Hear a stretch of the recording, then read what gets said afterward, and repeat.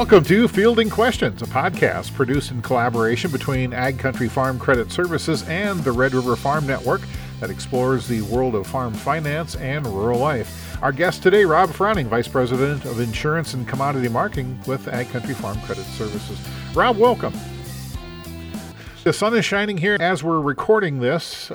Spring field work starting in some areas and slowly working its way northward or wherever things are drying out.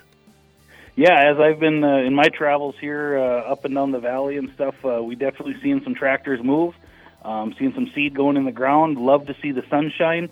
As much as we don't like the wind has helped dry some things out. We get a little calmer weather here now, and the dust isn't blowing quite as bad, but we are certainly getting some crop in the ground, which is always fun to see this time of year, and we know in a few weeks, hopefully these black fields will be turning green. Tell you what, it was amazing how quick this thing's kind of gray off, and like even the township roads, how dusty they are already. Yeah, it is amazing. I happened to see, it was just 2 weeks ago we were plowing snow, or a little over 2 weeks ago we were moving snow. So to see that, go from that to what we got here today, and like I said, the crop going in, some dust is flying. It's fun to see. Yeah, that and the dichotomy of being able to see tractors in the field, but at the same time you got snow in the hedgerows and in the groves. Yeah. I made a quick trip down south to Omaha and going through South Dakota. Even you seen the snow in the distance in the trees and in the ditches, and then you seen the tractor in front of it going to town, planting, putting fertilizer down. So it's this time of year moves really fast. Yeah. Is there some crop insurance things that we need to be aware of here as we're in the field here? We get into the planting season, and of course the two common concerns when it comes to crop insurance is, am I going to get the crop planted as far as prevent plant? Again, 2 weeks ago we saw snow on the ground, so we were a little bit nervous. As it dried up here and we're getting in, we're not as concerned. There's still going to be some pockets probably that if we get a shower here or there that could create some prevent plant issues. We just need to watch those final plant dates come the end of May and into June based on the crop and the county that we're in. Make sure we're talking to our crop insurance agent if there is some of that. The other thing is sometimes, replants. I mean, sometimes the ground can crust over and we can't bust through it, and we're going to have to go back and put another crop in over the top. Crop insurance covers a replant as well. So those are just some concerns that if you're going to do, some of that, make sure you're talking to your agent. And like I said, the dates vary by crop, by county, so just make sure wherever you are, you're talking to your agent and taking care of that if you need it. Yeah. Do we need to be thinking about hail insurance yet or not?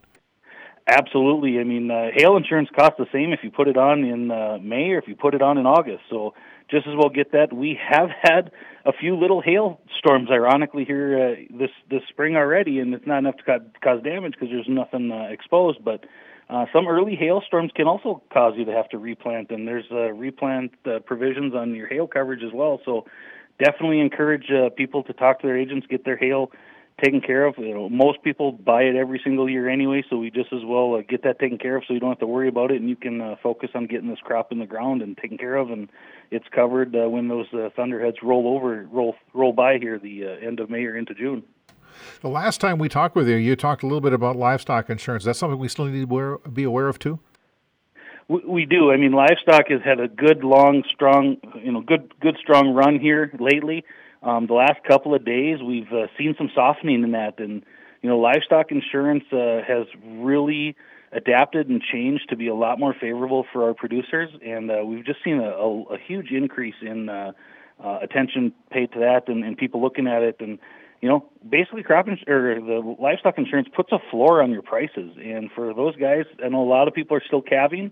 Some maybe are thinking about wrapping up or getting close to it, but if you're looking at selling some feeders in the fall, those markets have softened the last few days, and I'm not saying we've reached the top and are headed down, but we're still at a pretty nice price, and if we can put some floors in place to protect those guys, just in case we do turn around and ride this thing down, they're protected. So definitely encourage people to reach out and make a call to your AgCountry agent and talk about the LRP, livestock risk protection, and maybe help protect yourself should this market fall apart. I'm hoping it doesn't. I hope we stay strong.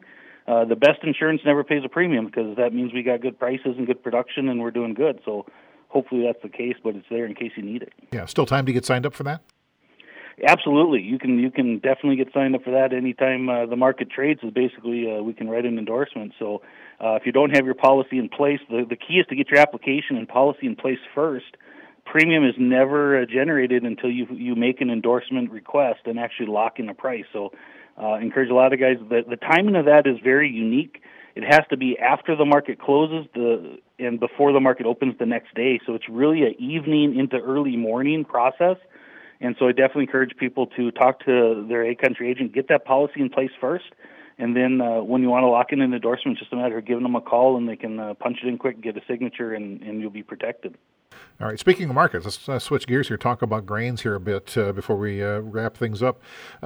We've seen just a volatile, wild, choppy market. We have, and again, the last few weeks has been really tough. In the last couple of days, even more so in some of these markets. Hopefully, we've leveled off here now. Looking at some of the corn and soybean markets, I think that we've hopefully, again, leveled off and can stay here. It's trading the weather. Our weather has started to straighten up a little bit, and a lot of, like we just got done talking about, crops going in the ground. 2 weeks ago, snow. The weather was, the market was concerned what's really going to happen in this planting season.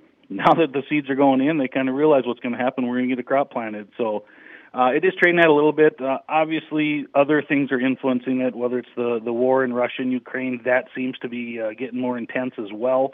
Some things are happening there. I was reading something this morning talking about the springtime session is increasing on the war in Ukraine and Russia. Well, that's because their snow is disappearing too, and they can be more mobile and get around. So that obviously will influence the market. The Black Sea deal, I don't know where that's going to end up, but every time we talk about negotiations, it's going to be good or bad for the market depending on what those negotiations are and what direction they're headed. But there's, with volatility, I always say there's opportunity, and I've always talked about this time of year through July. You have to watch these markets because a lot of times we put in our high in our harvest month futures for whether it's corn or soybeans. A lot of times we hit these highs somewhere between now and July, and guys are busy farming and planting, but they really also should probably have some orders in just in case some of their triggers get hit and we get some short little rallies, whether it's overnight or during the day, have those orders in so they can possibly get hit and placed. I was just going to say that it's nice to have those orders put in because, we're busy and not paying attention to it, and who knows, we could get a wild spike here for 10 minutes, and if you've got an order in place, you'd get it filled. Absolutely, that is key. This time of year, you just never know when something's going to trigger, and all of a sudden, we're going to get that 10-minute or hour rally or whatever it might be. And again, whether it's overnight or during the day, you never know when it's going to hit. So I always encourage people, have an order in place that works for them and their operation. Hopefully it's above your break even and you're making money. If you end up locking in the sale that's profitable, you don't go broke making money. So just know what those costs are for you and your operation, what your break evens are, and so hopefully you can get some orders in place above that and they get triggered and placed. It would be a great day. Now we've got a supply demand report, the May one coming up next Friday. Anything in particular on that one?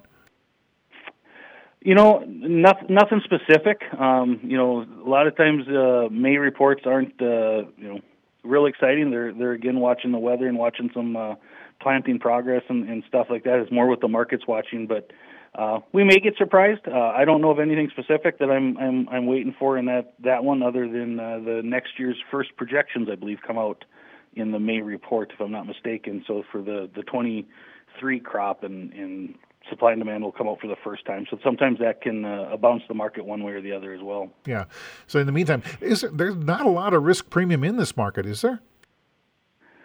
I don't think so. I don't think we have a lot in this market right now. But again, we'll wait and see what some of these reports say, and what the weather might do. But right now we still have the potential for a full crop. There's not. A couple weeks ago we were trading, saying, hey, we can get this crop planted. What kind of risk do we have? Right now, when the conditions change and we start getting this crop in the ground, I'm not sure where the market's going to head, but I don't think there's a lot built in right now, short of some change here in the next couple of weeks. Well, Rob, we've covered quite a territory here this morning in this podcast. Any final comments or anything you want to make sure that we think about? Yeah, just be safe.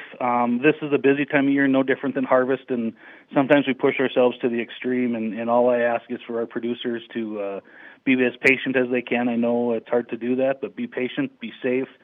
make sure you're doing things the right way and not cutting corners. And there's just a lot of accidents that can happen out there, whether it be on the road or in the field. And just ask our producers to be aware of those things and be cautious, but be safe, and good luck to all of our producers as we hopefully get this crop in the ground.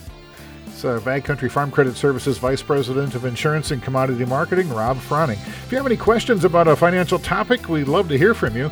You can send AgCountry a message on Facebook, give them a message on Twitter, or you can submit your question to the website using www.agcountry.com. For AgCountry Farm Credit Services and the Red River Farm Network, I'm Randy Conan.